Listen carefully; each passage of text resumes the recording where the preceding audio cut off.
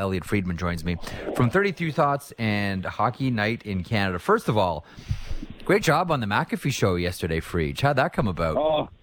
So I was talking to Michael Rupp from the NHL Network, Game 7 Stanley Cup hero in 2003. He knows McAfee really well, and I was just asking Rupp about him a bit, and he sent me a note saying that he'd love to have me on. So I was happy to do it.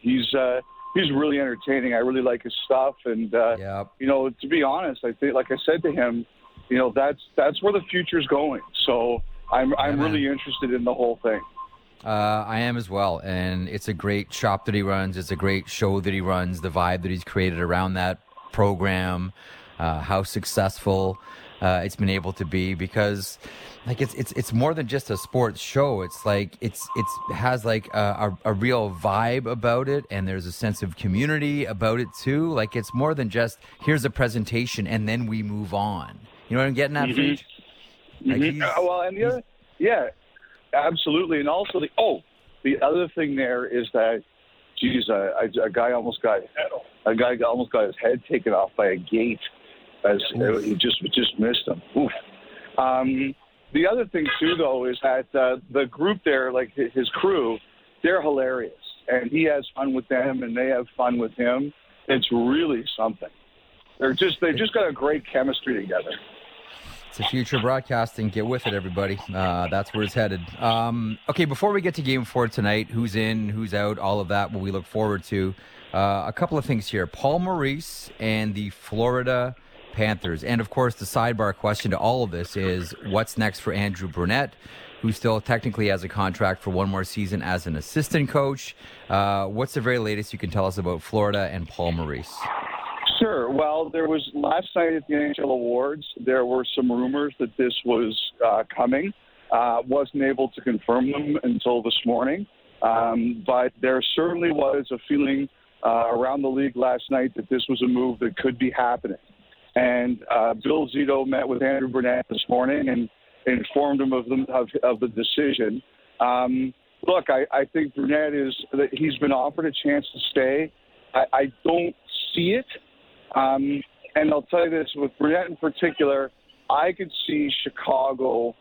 I wonder if Chicago's going to get involved in this one. Now, Brunette, from what I understand now, has had permission to talk to other teams, but the inference I was getting is that some of these other teams, they weren't sure they really believed he was going to be available. And the other thing, too, is I think a lot of them felt if Andrew Brunette had his choice, would he want to go to, say, Chicago or Detroit or Boston, or would he want to stay with a team that won the President's Trophy last year? And I think they believed if he had his choice, sorry, the ball is going by me. I think they believed if he had his choice that he would want to stay in Florida. So I'm not sure how many of these teams really believed he was available. Now I think it's different. Obviously, he is going to be available. I think it would be a real surprise if he stayed in Florida. And I really do wonder if the Blackhawks are one of the teams who take a run at him. You know, Brunette, he's got a lot of history and a lot of like around the league, and I think he's going to be wanted. You know, as for the Panthers, look, you know, I had said I wasn't crazy about, you know, the way this all went down. I think their opinion is, look, we had to take the emotion out of this. We had to, like, there were people really emotional at the end of the playoffs about the way they lost, and but there were also people who were saying we cannot make our full decision in that time. And they felt the right thing for the organization was to just let them breathe for a couple of weeks, let them really think before they made the decision. And with that in mind, they made the decision to hire Paul Maurice. So obviously the situation wasn't ideal. I think there are going to be some hard feelings here involved, but best I can tell from the Panthers, they felt that this was the right decision for the organization and they needed time to make it.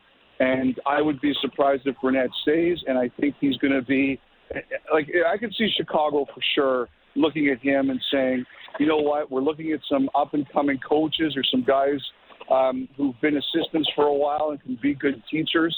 I think Brunette certainly fits that profile, and he did a really good job in a really difficult situation in Florida. He did, and he had a really good team to do it with as well, which, like, sometimes you could say, well, look, he had Barkov and Huberdeau with a career season and got good goaltending out of Bobrovsky, and, you know, the Ekblad-Uyghur pair was one of the best in the NHL, etc., and go right down the list, and they were scoring 7 goals a night. But then you could say sometimes those teams are the hardest to coach. And let's not forget, too, he went into a situation where he replaced a legend. Like, I always wonder, you know, when the voice changes, when it's no longer someone like Joel Quenneville, how do the players react? And maybe that's more of a comment on the players than the coach, because they took the message from Andrew Brunette as they did from Joel Quenneville previous to him. But I'm with you. Like, I still think this was a really good, I know what happened in the playoffs, and coaching up against John Cooper is very, very hard. We understand that, and there were a lot of lessons I think Brunette and the Panthers take out of that series. But regular season for each, this guy did a heck of a job. Yeah, he really did. And, you know, don't forget, they were pushed by Washington in the first round. Yeah. You know, they looked like they were in trouble in that series, and they figured it out. Now, they walked into Tampa, and, you know, like, the one thing I've kind of thought about with that situation is, you know, Florida really thought this was their year where they were going to beat Tampa. And it went so badly and ended so quickly that it's impossible to think that didn't factor into everything. And I know they really said that that's the message I've kind of gotten that I'm hearing around, is that they really wanted to try to take the emotion out of it. But the Panthers are trying to win, and I think they just felt that they needed somebody more experienced right now to win. I mean, we'll see how it all works out. I have no doubt Brunette will land on his feet. I guarantee you he's already got assistant opportunities elsewhere if he wants them to. Like, I could see a team like Philadelphia being interested in him, but I think he's going to be in the coaching mix. You know, it's just tough. Like, I really feel for him, just in the sense that, as you said, Jeff, he took over in a really tough situation. He did a really good job. There was no question about his future until the end. And then a really painful playoff defeat changes everything. A couple more things. Peter DeBoer made official Dallas Stars. We talked yesterday about that dynamic between Peter DeBoer with term Jim Nill with 1 year left on his deal. Anything you want to add on Dallas before we move to something else here? No, I think we've talked a lot about that, you know, he was the guy who seemed pretty early he was going to be the favorite there. And, you know, there's a lot of connections, so it makes sense. Awards last night. Matthews with the Hart, Makar with the Norris, Moritz Seider with the Calder, Igor Shesterkin with the Vezina.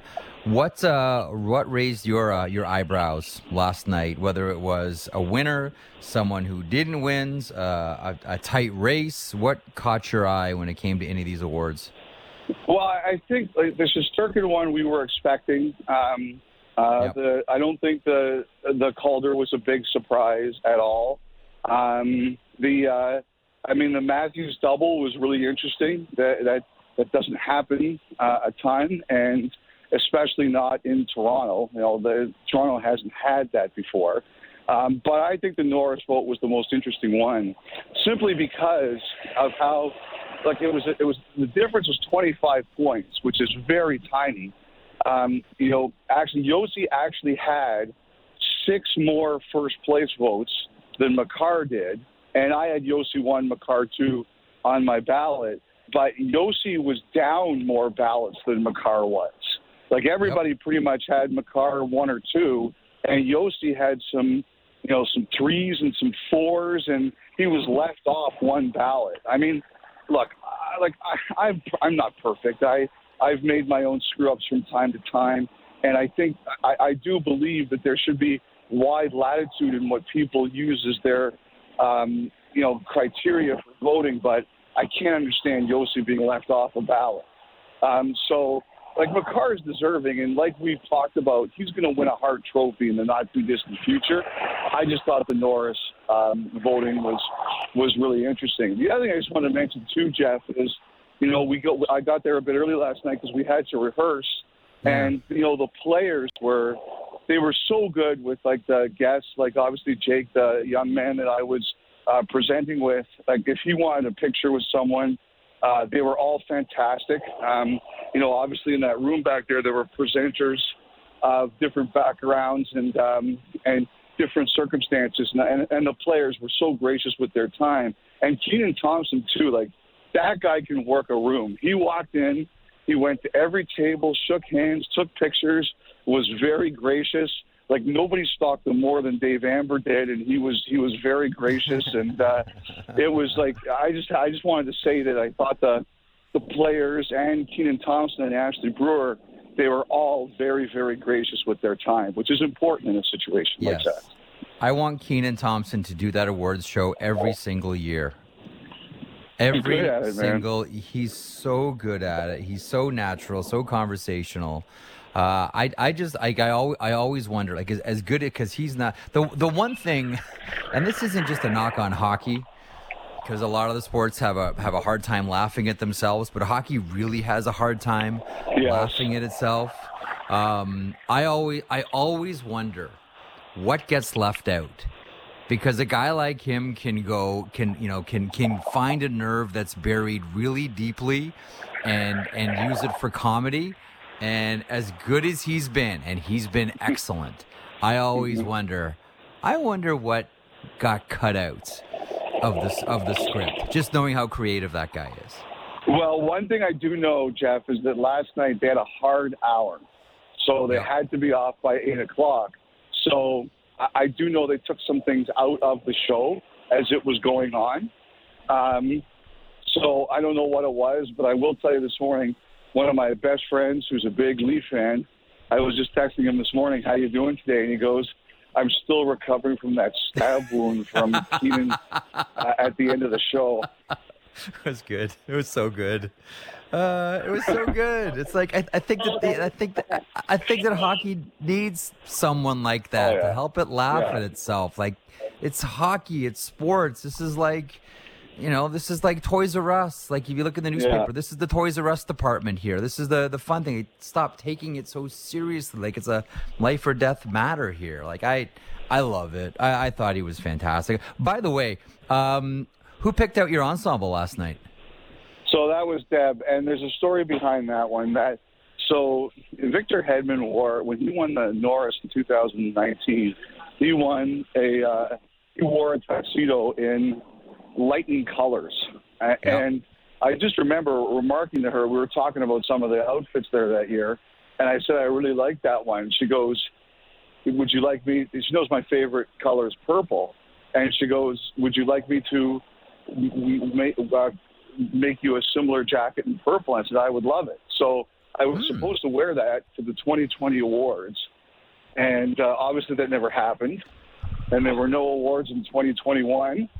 And so this year when I heard that Dave and I were going to be at the awards, we just said let's do it, and we had to alter it a bit, and I'm very proud to say that we had to alter it in a good direction as opposed to a bad one. But that one's been waiting for 2 years.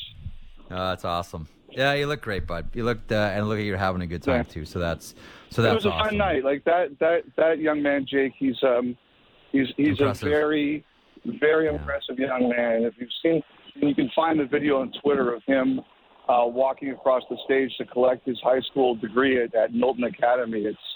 It's really powerful. It's excellent stuff for you. And by the way, you will love this. You will love this, Jeff. But he said that one of the players he's a big Bruins fan. He loves Brett Marchand.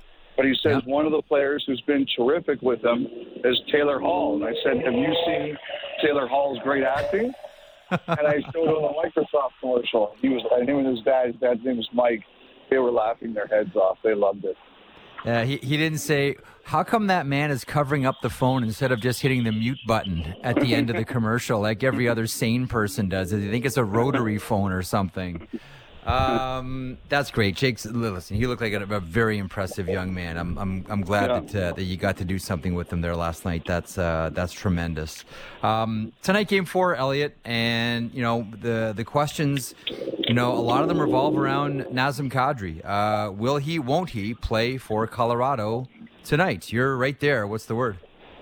I think there's a good chance he's playing. I believe this morning he was playing. I wasn't like he's more flipping the puck than he is shooting it.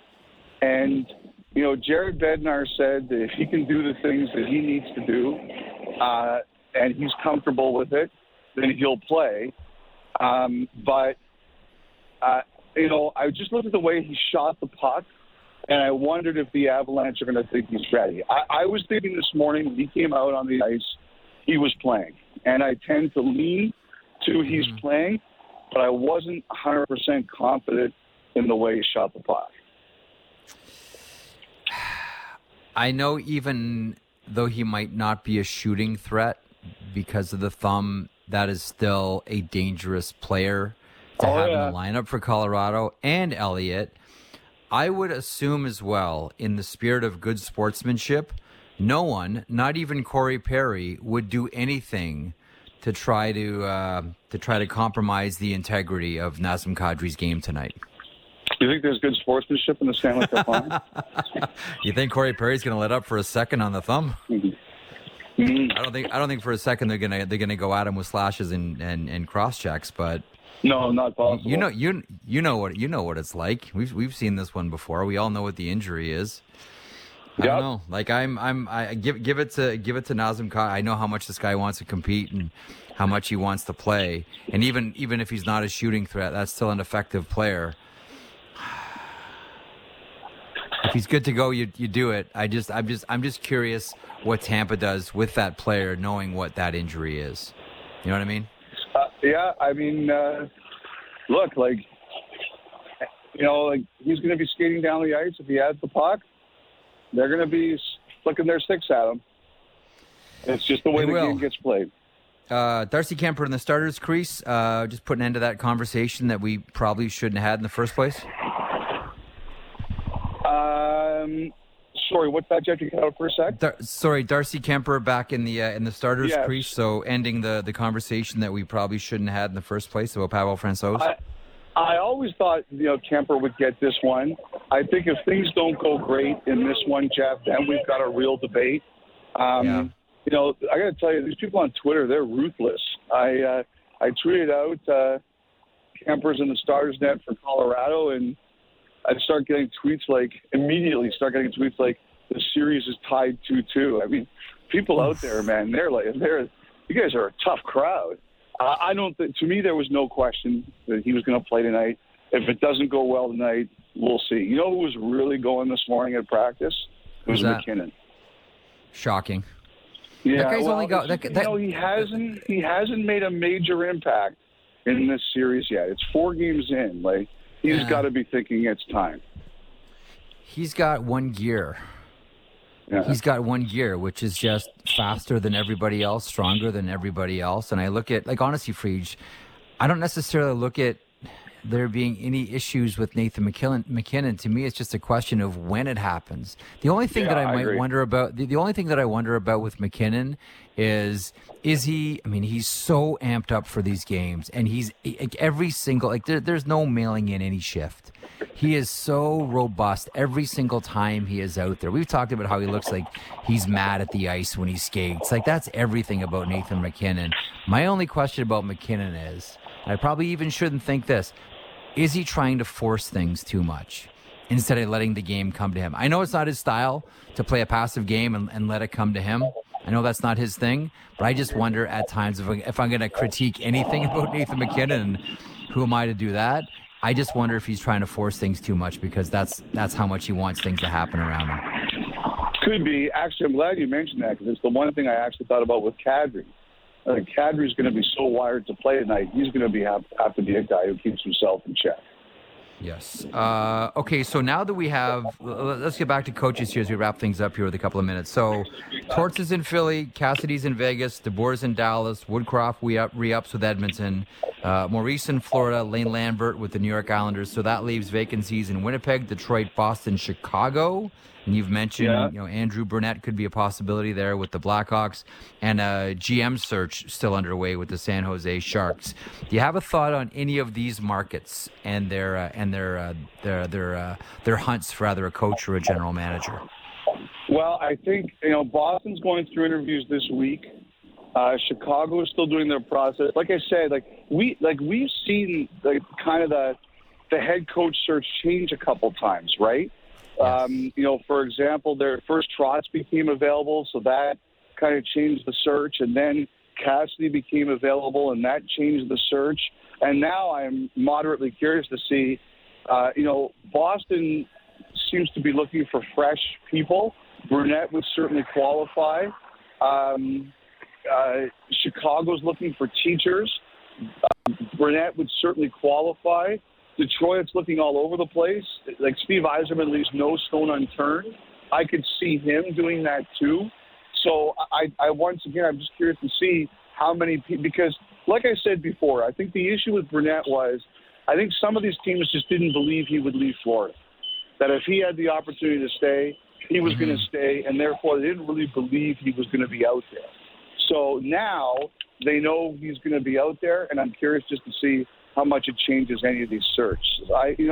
And I think Winnipeg's just kind of waiting on, what does Trotz decide here?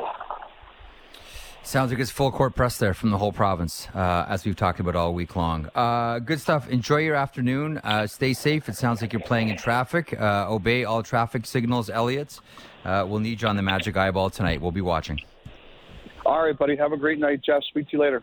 All right, there he is, Elliot Friedman from 32 Thoughts and Hockey Night in Canada. And yeah, we'll be doing another podcast tonight after Game 4. As you guys probably know by now, we're doing podcasts after every Stanley Cup final game.